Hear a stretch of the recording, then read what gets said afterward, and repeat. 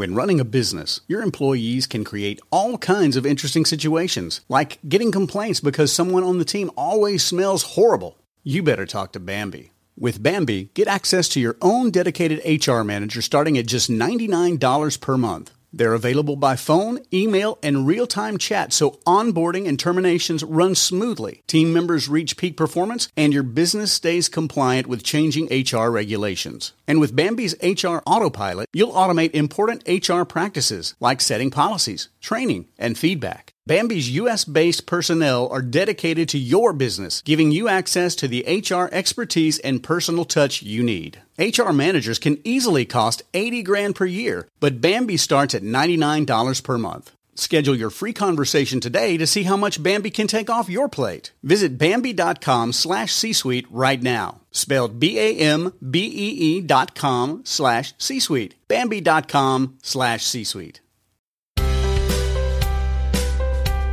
Hello, welcome to the Family Brain with your host, Megan Gibson.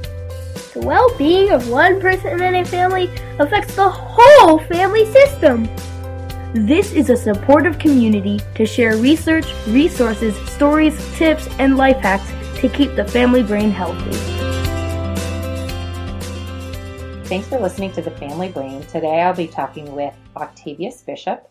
Octavius Bishop wears a number of hats and a helmet. He played for the NFL, and he played for the Atlanta Falcons and the Oakland Raiders. He is not only an athlete, but he also is a professor now of psychology. He is a pastor. He is a husband. He is a father. And I just love all the things he shares about his own journey and the role of sports in family life and in the life of a community. I love the way he pulls back from just individual family and talks about community and the bigger world. So here is Octavius Bishop.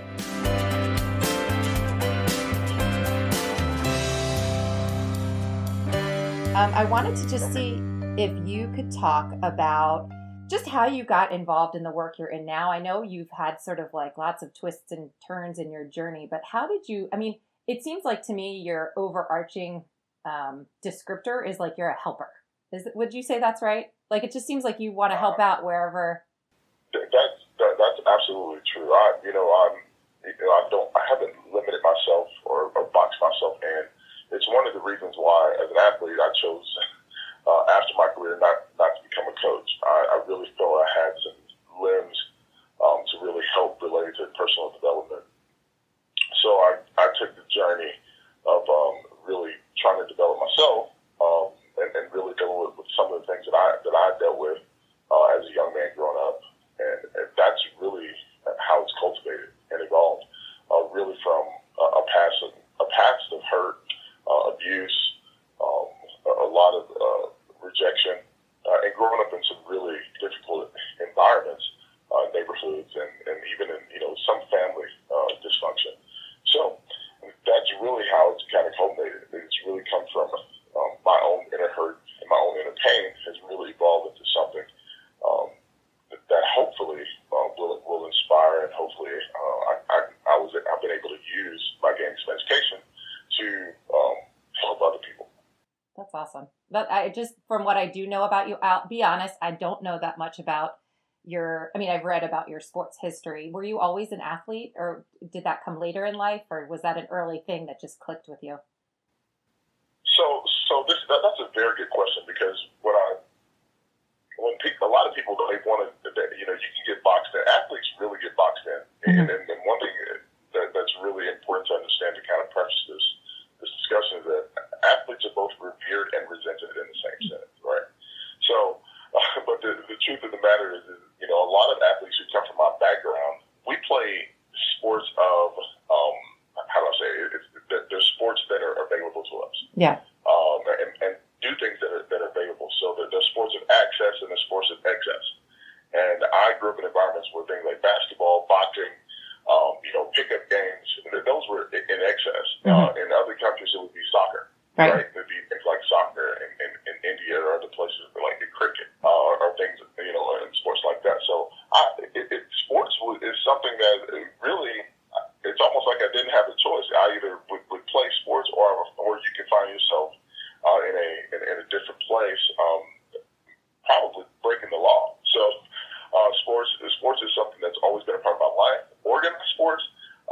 is not something that kind of evolved until I moved from Milwaukee, Wisconsin to Jackson, Tennessee, and then to Houston, where I went to high school.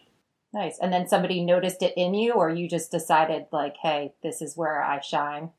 Actually, it wasn't like that at all. I didn't really play high school football. I was on the high school football team in ninth grade, but I really didn't play true organized football. I get really good coaching into the 10th grade of high school, to be honest with you. So that's where things evolved for me, and I ended up moving into a place in Houston, Spring area, and went to Spring Westfield High School, where the high school coach was Emory Billard. Emory Billard, for those who don't know, invented the offensive formation wishbone.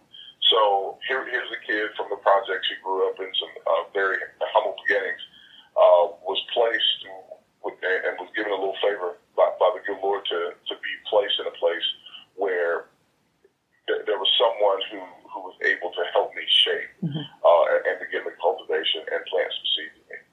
Well, that's what I love about what I have read about you, and just what we've talked about is this idea of people outside of your family that can help shape you. And I know you're giving that back to other people, but so like this is the family brain. And I talk about how families, affect each other, and they do, for better or for worse. But then there's also these special people who can touch your life and take it on a totally different trajectory, who aren't your family, but they sort of become your family. Can you talk a little bit about that, how that sort of started changing you, these connections with people outside of your family? Megan, that's another outstanding question, because that is essentially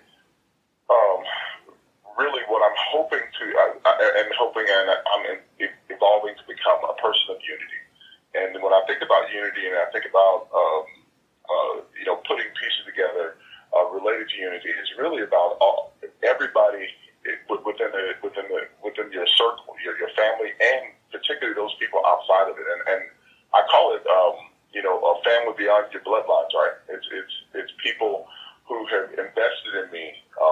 I'm only a culmination of those who have invested in me, and I'm only as good as the other men and women and other people who have been able to support and become advocates for me with the things that I suffered through as a young person.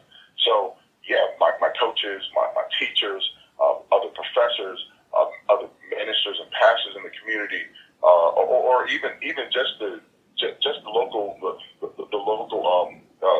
guy on the corner who I would stand with every day at the bus stop, who would speak life into me that no one else would probably hear. All those people play a role in really creating some real strong imprints on my brain to really help me develop this undeveloped teenage brain that I had to develop and really make it through a life or just live life to the fullest without being overwhelmed with all the distractions of crime and the many things that teenagers can get themselves involved in that can really turn their life in a different direction. Now, I know you're a parent, I'm a parent, and I love this idea of people outside of the family being influential in my kids' lives. The flip side of that is I feel like there's a lot of fear these days just from things that have come out about, the negative influence or the negative interactions between people outside of a family. I mean, there's negative actions inside the family, outside the family. But what would you say about that? That I feel like I let fear sometimes stop me from letting people in until way down the line. And even then I'm watching, you know what I mean? And so what would you say to that? I feel like I'm not the only one that has that sort of fearful perspective on this sometimes. Not at all. And that's a very strong question, because as a parent, we have an obligation to protect our children. Yes, protect them physically and make sure they have all their needs, but also protect what they, what goes on, and puts it on their brain. So you're right. It's fearful. It's concerning. But it's also something very necessary. The other voice. It doesn't say many times things that are different than you say. They just say it in a different children, or hey, will you speak to my son? He's playing this sport, but he needs to work on his grades. We tell them all the time that grades matter, but they know, the parent knows that it's a different voice if I say it to him. Right. Right? And it's also a different influence when you have somebody who's maybe played at a certain level that a kid will see. Kids don't think their parents know anything. So at the end of the day, it's really important to let other people speak into their kids' life. But you are correct. There are so many influences, particularly with social media, with a lot of the internet. There's a lot of information and a lot of ways that kids can be influenced. But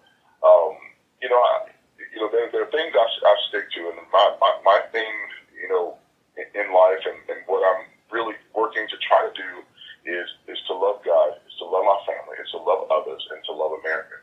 And that really means and permeates in my mind when I'm thinking about my child, and who's going to influence my child, what's going to influence my child. And every family has to have some type of belief system in what they believe in.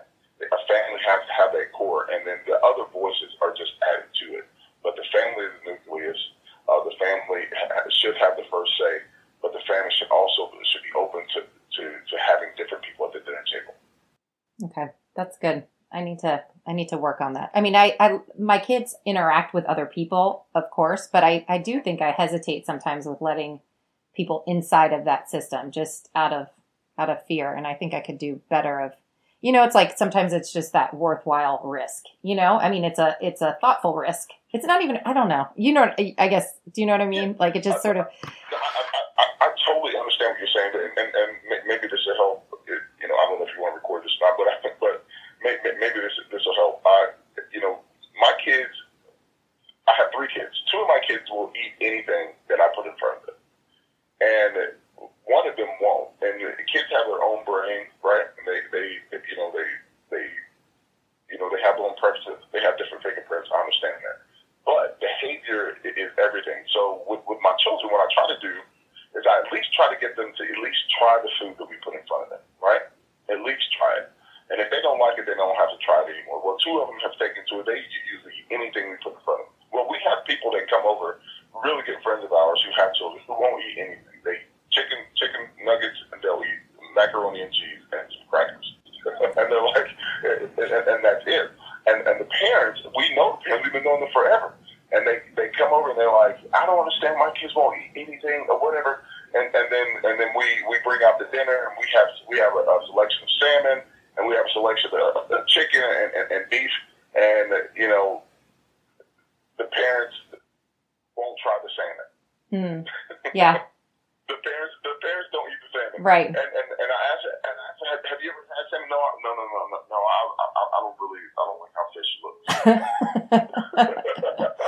Right. So if we're that way with human interaction, right. Our children need to see us uncomfortable. Our children need to see us in a space that's uncommon for them. If everybody looks the same, speaks the same, who comes to our dinner tables, then our children will do the same when they leave home and they leave our house.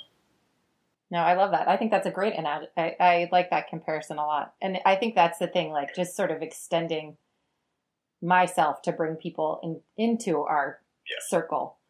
That's great. One question I had for you, I know you have been helping people who are athletes, right? About what is the role of sports and what is sports not about? And I know you've kind of lived in both worlds, that, where sports was sort of a priority in your life. And then, I know now you're a professor, and those are kind of different worlds, or maybe they're not, I don't know.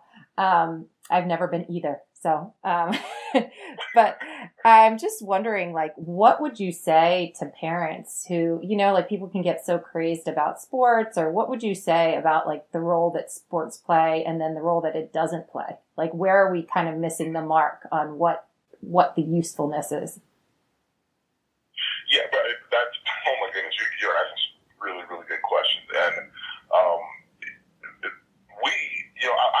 I happen to live in an area right here in Central Texas, the Austin area, right here in Lakeway, where it is a pressure cooker for sports performance and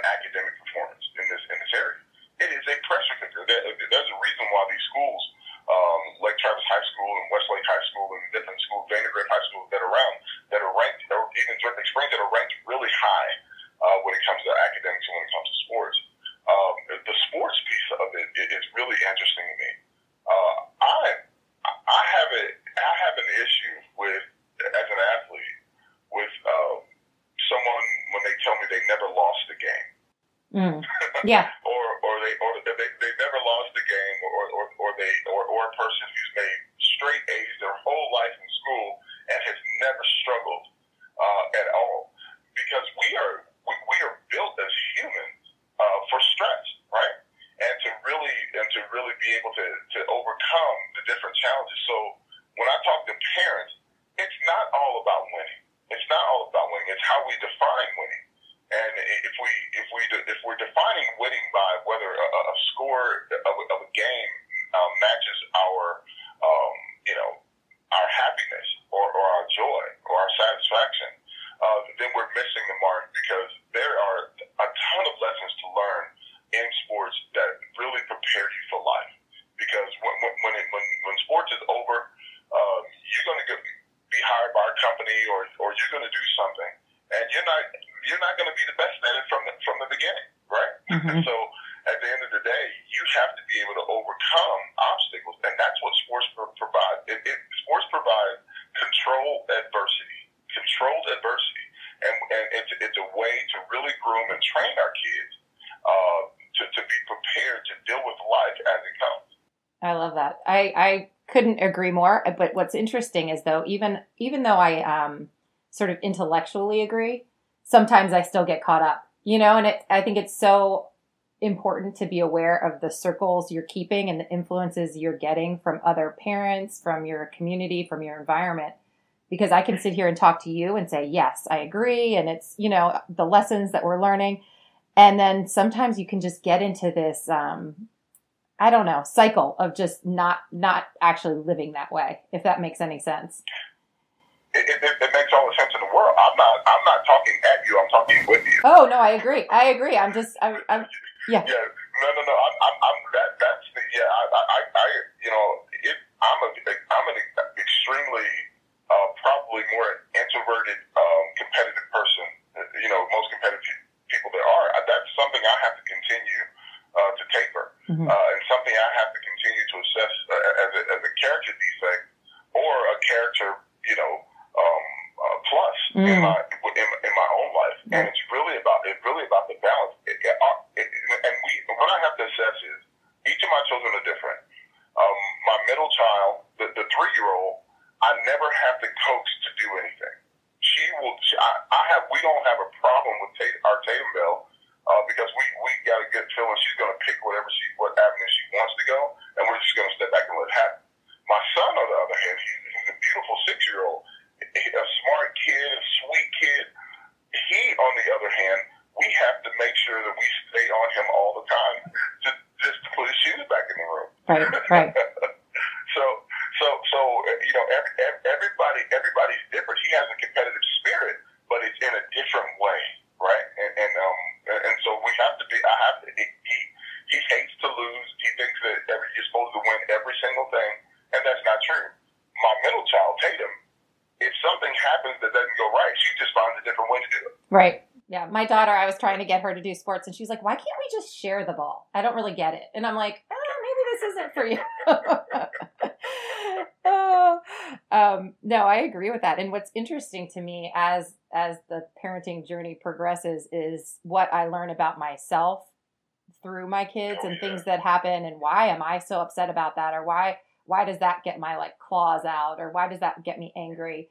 And I mean, that's the growth opportunity for us as adults is, going through this with our kids, and they're such good teachers, for what our own reactions are. One of the things that I love about sports and the opportunity for sports, not in all instances, but just this idea of being around different people and sort of getting to know people outside of your own situation. Did you find that you're more connected to people as a result of being in that more diverse environment? Did that help open up your world? Ms. Hagan, that question is a question I'm always waiting for people to ask. And I don't get this question very, very often. When you look at just where our country is as a whole, as it relates to certain issues related to acceptance, tolerance, or even racial issues, one thing that I can guarantee you is that every athlete, when their career is over, particularly when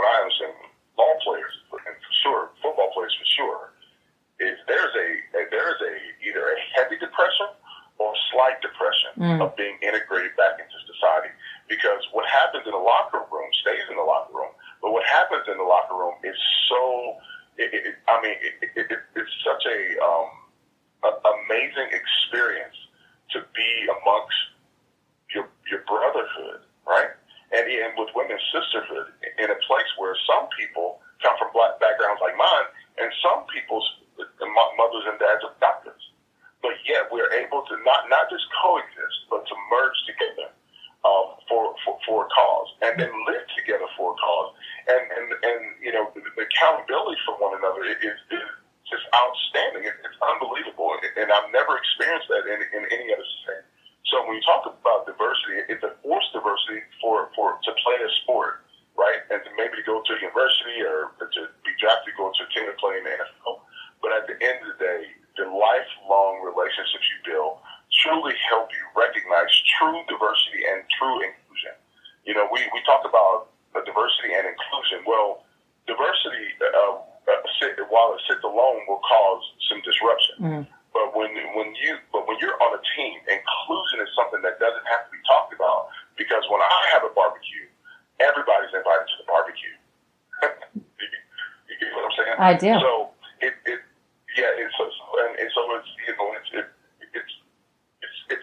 we deal with a different set of feelings when we leave that locker room and you go back into society and you're like, wow, that really matters. Mm. That really matters. Right. And then you have to, you have to integrate yourself back into what's taking place, and then use what you learn to hopefully get into a leadership position to where you can truly make a difference. And are there any threads within that sports environment that you think could translate over to daily life? Like do you know what I mean? Like if there's anything we could take from that unique experience and bring into the world, like what is it possible? What do you think? I really do. And I'm on a radio show with Craig Flowers on 104.9 on Saturday mornings here in the Austin area as a co-host, and he has come up with some amazing leadership pillars that I have just taken hold to and expanded on. It's really interesting you're talking about this, and the first thing we have to think about, to be honest with you, is community. Mm. We have to think about what community actually means. And he uses these three words to really talk about leadership. But I think these three words really talk about all that we're talking about, whether it's family, whether it's team, whether it's you working in an organization, and then we, us, and our. When we start taking I out of everything and we start saying things like we, which means to give reason to, the we allows us to really focus and to posture ourselves toward the reason. The us brings us together, right? We have a reason, it brings us together, but the our helps us take the ownership. Mm. See, when we become our, we have moved toward transformation. And you can't have transformation if the parts don't really take ownership. So we, us, and our is something that has been a staple in my spirit.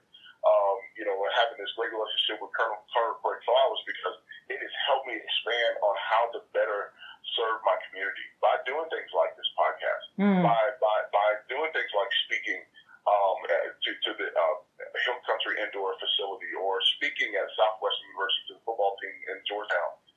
The we, us, and our piece has really helped me to really hone in on what community really means.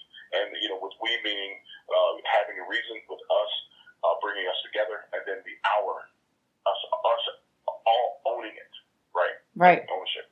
I love that. When it reminds me of the one of the things we had spoken about before about that, are you available? Like that on the different levels. Can you talk a little bit about what that means to you? Yes. Yeah. So I'm also an ordained minister, and I'm always on this quest of study and search for meaning of life, and to really help and I do some pastoral care and counseling and with people who are facing some really tough issues. And one thing in my prayer and in my study, in my meditation, my goal is I always ask myself, Octavius, are you available? And what are you available means, it takes me back to what I talked about earlier. Do I love God with all my heart? Do I love my family with all my heart? And how do I see others? Mm-hmm. And do I love my country? And being available really means to be self-aware. Am I self-aware enough to know that what I'm facing today may be minimal to the person that I make eye contact with at the coffee shop? Am I available? Am I available means to have intent. I have to be intentional about telling my girls and my wife that they're beautiful. I have to be intentional about telling my son that he's handsome and smart, that he's going to have a good day, and that this day, just because he had a bad day yesterday doesn't mean that today's going to be bad. I have to be available. And if I'm not available, then I don't have anything to give.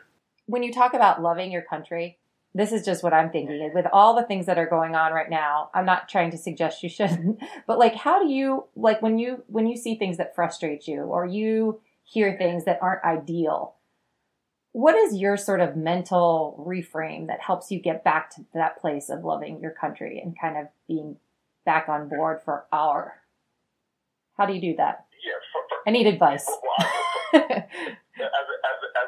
a man of color, first of all, it's really important for me. I do recognize differences, right? I'm 6'5" and a half. I'm 300 pounds. When I walk into a coffee shop in Lakeway, I know that people notice. Right. Right? Yeah. Right? Yeah, and a lot of it has to do with my mere size, and then and then you have to look at that. This is a black male, right? Mm-hmm. Who's walking in this community. And it's not that the stares are bad; it's that they happen. Right. So for me, I have to start with myself as a man of faith. My number one, the understanding I get from it is that it is not your job to love or like anything about me. It is my job to find out what I love and like about you. Mm. Okay? So if I'm doing that, then I'm looking at the parameters of what grace, of defining grace, right? And that's how I look at it when I look at my country. I'm looking at ways to find grace, to be graceful.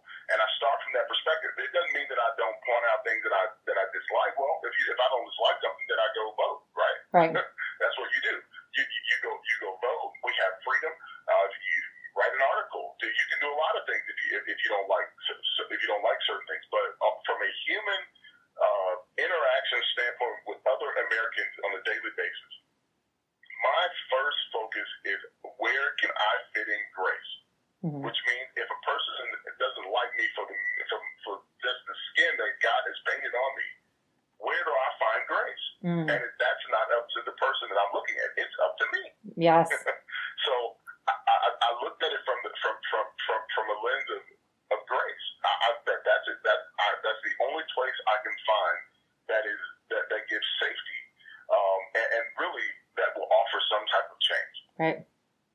No, I love that. I mean, and I can feel it as you talk. You know what I mean? I can sense that that's actually what you do, because you can talk about that, but if you kind of, it's not always in daily actions or just how you live your life. So the brain is as a muscle, right? Yes. Right. If we talk about the God and science, we said, well, let's talk about the brain. The brain is as a muscle. If you don't use it, you lose it, right?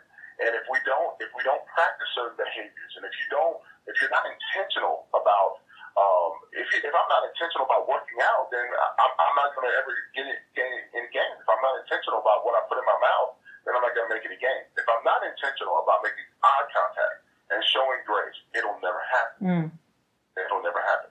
So it's really about producing and developing the muscles of compassion and the muscles of grace. I love that. It sounds like you're very active in your community and in all these different places. How do you see your family life, the people in your home, helping support what you do as the person that's out there? Is your wife as active in the public sphere, or is she more of the holder together of the home front? My wife is definitely the pillar and the rock of our family. Yeah. There is no question. My wife is a professional. She's a mid-level practitioner at Austin Gastro. So she sees 40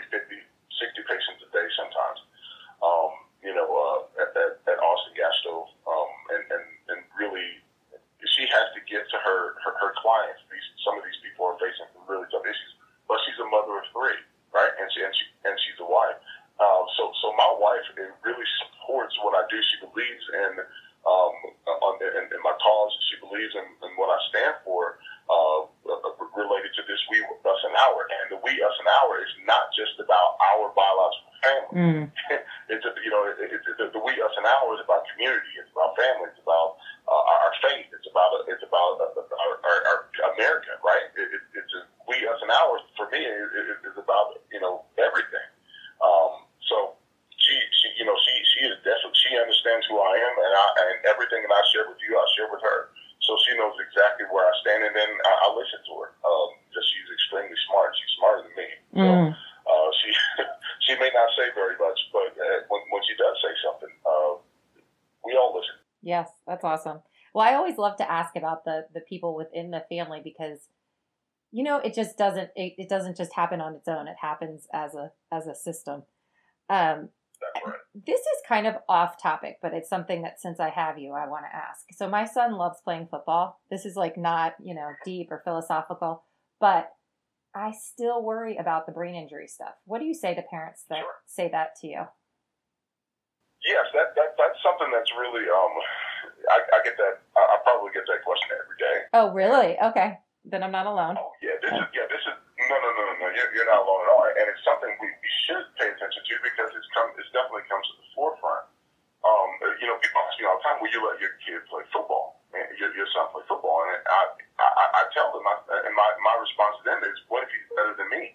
And, we don't know that yet. Right. But this is what I know about my journey. All I have is my journey, right? Well, I didn't play football until the 10th grade of high school. Think about it. So where you're talking about, and I think about the area in which we live in, I see kids banging heads at 6, 7, 8, 9, 10 days. Luckily we've moved to this flag football deal, which has been really good.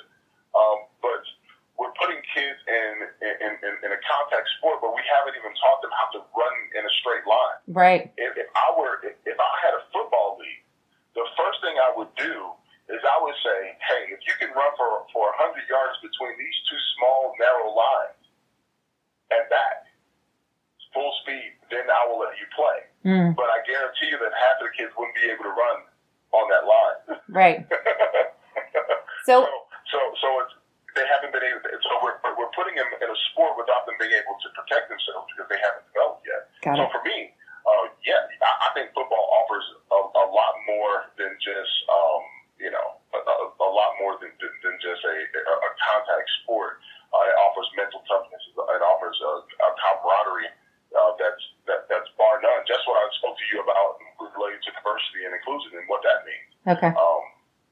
It's much deeper. Okay. Yeah, it's funny. My one son loves it, and I was like, he plays flag football, and he's been begging to do tackle, and I'm like, but people are gonna hit you. He's like, Mom, I love to get hit. I'm like, it's so outside of my I don't even want somebody to touch me. Don't hit me. My wife's the same way. Yeah, and I think she is. And my other son, I think, might be like me because he's been playing. But if anybody gets too close to him in flag, he's like, did you see what they did to me? I'm like, well, I mean, well, I just love talking to you. Is there anything that you were hoping that I would ask you about or that we didn't really cover? I mean, I feel like you have so much, your life is in so many different directions. I don't know that I've covered it all, but is there something you really were hoping you'd be able to talk about?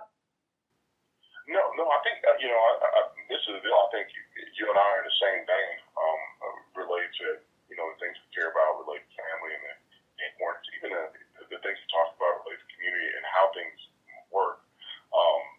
If there's one thing, the last thing I would talk about, something I've been writing about and really thinking about a lot is we have to change our perspective on how our kids leave our home, right? And I've prayed a lot about it, meditate about it, and the best thing I can come up with is I have to continue to ask myself, what am I gifting society with? That's what good. am I gifting society with?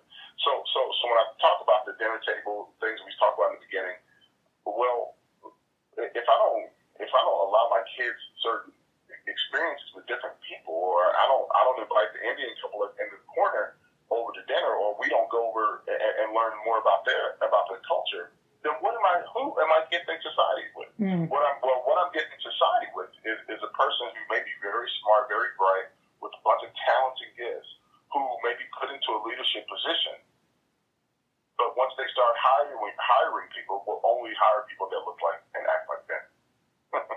Yeah. So that's what. So I have to.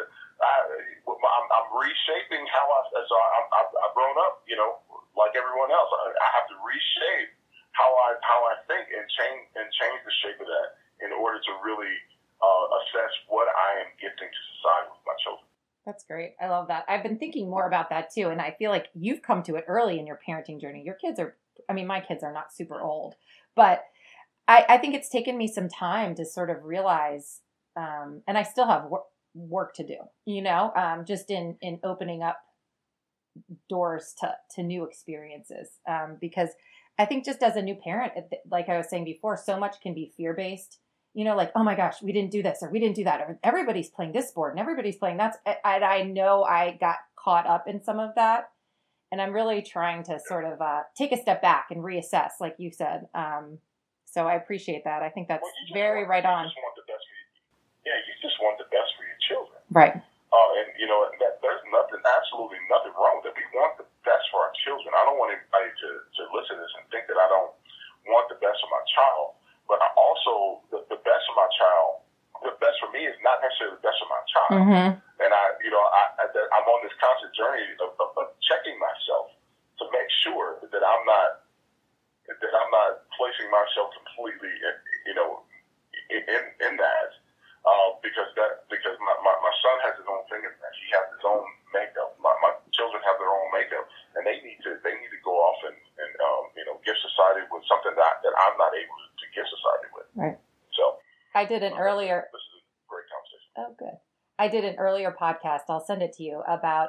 It was this researcher at Stanford who her book is called Challenge Success, and it's just all about how taking a step back. What is success? Challenge the idea of like, oh, that's a successful person or that's a successful school. Well, based on what? What's the measurement that you're using? And I love that because it's just, we'll challenge that. What do you mean by that? Tell me more, and I keep using that in my own brain to sort of take a step back and reassess how I'm measuring things. I'll send it to you. Good too, because please do, because I've done some talks on success versus significance, and that's how I define success. I'm a researcher, so you can go online and look at my research on depression, on quantifying depression, in my dissertation, and it's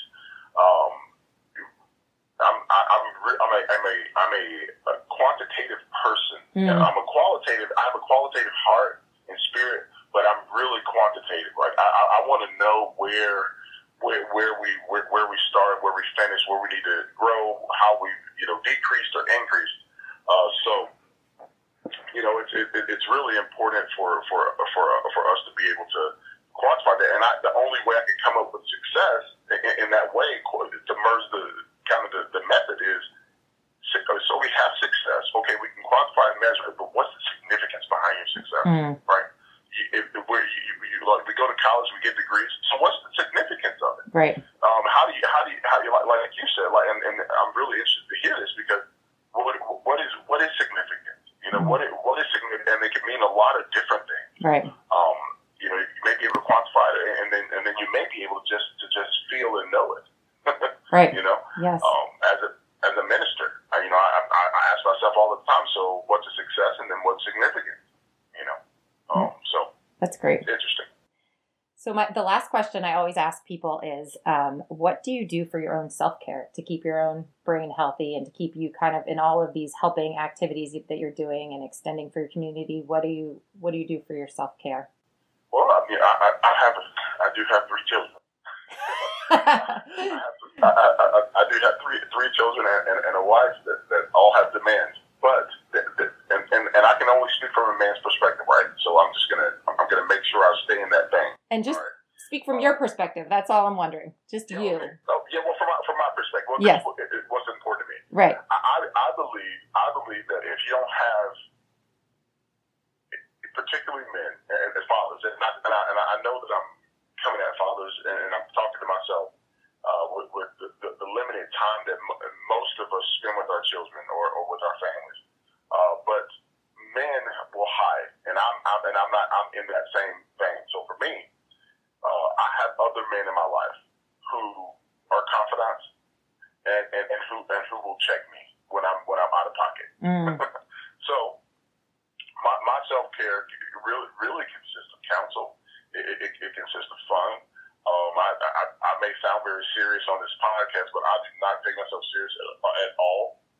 So, when we talk about self-care, I am all about spending time with my guys and with the other men in my church and other men here in the community to really just sit back and really support the Longhorn. I love it. So that actually segues to my last question. First of all, when I move to Austin, can we be friends? That's my first question. Let's say it again. No, I just said, when I move to Austin, can we be friends? And then there was dead silence, and I was like, maybe not. Yeah. Okay. I was like, crickets. And then my second thing is, I think you need to write a book.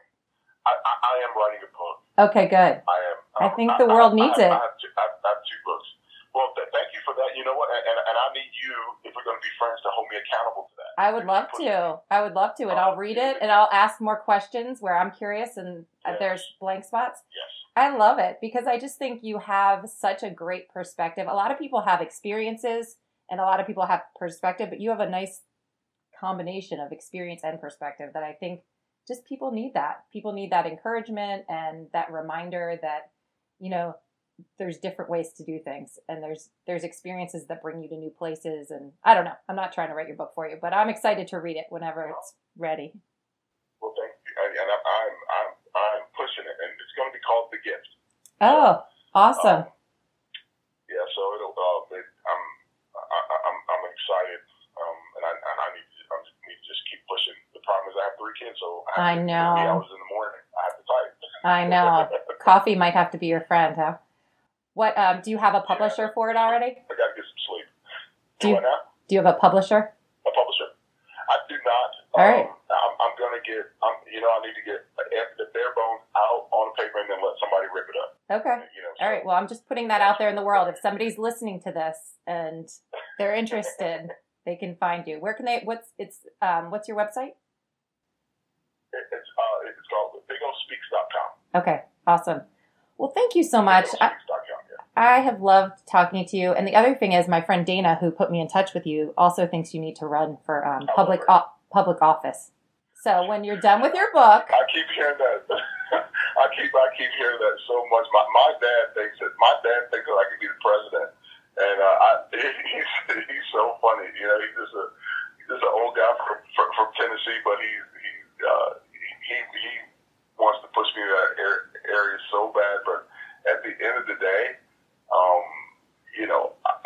I'm about showing grace, and sometimes when your agenda matters in there, so I would have to figure out a whole lot of ways to understand how to navigate that. Well, I think you'd be good at it, and if God wants it, it'll happen. So we'll just wait and see. Oh, you're right. We'll wait and see. All right. Well, thank you so much. You're awesome, and I love hearing about all the things you're doing.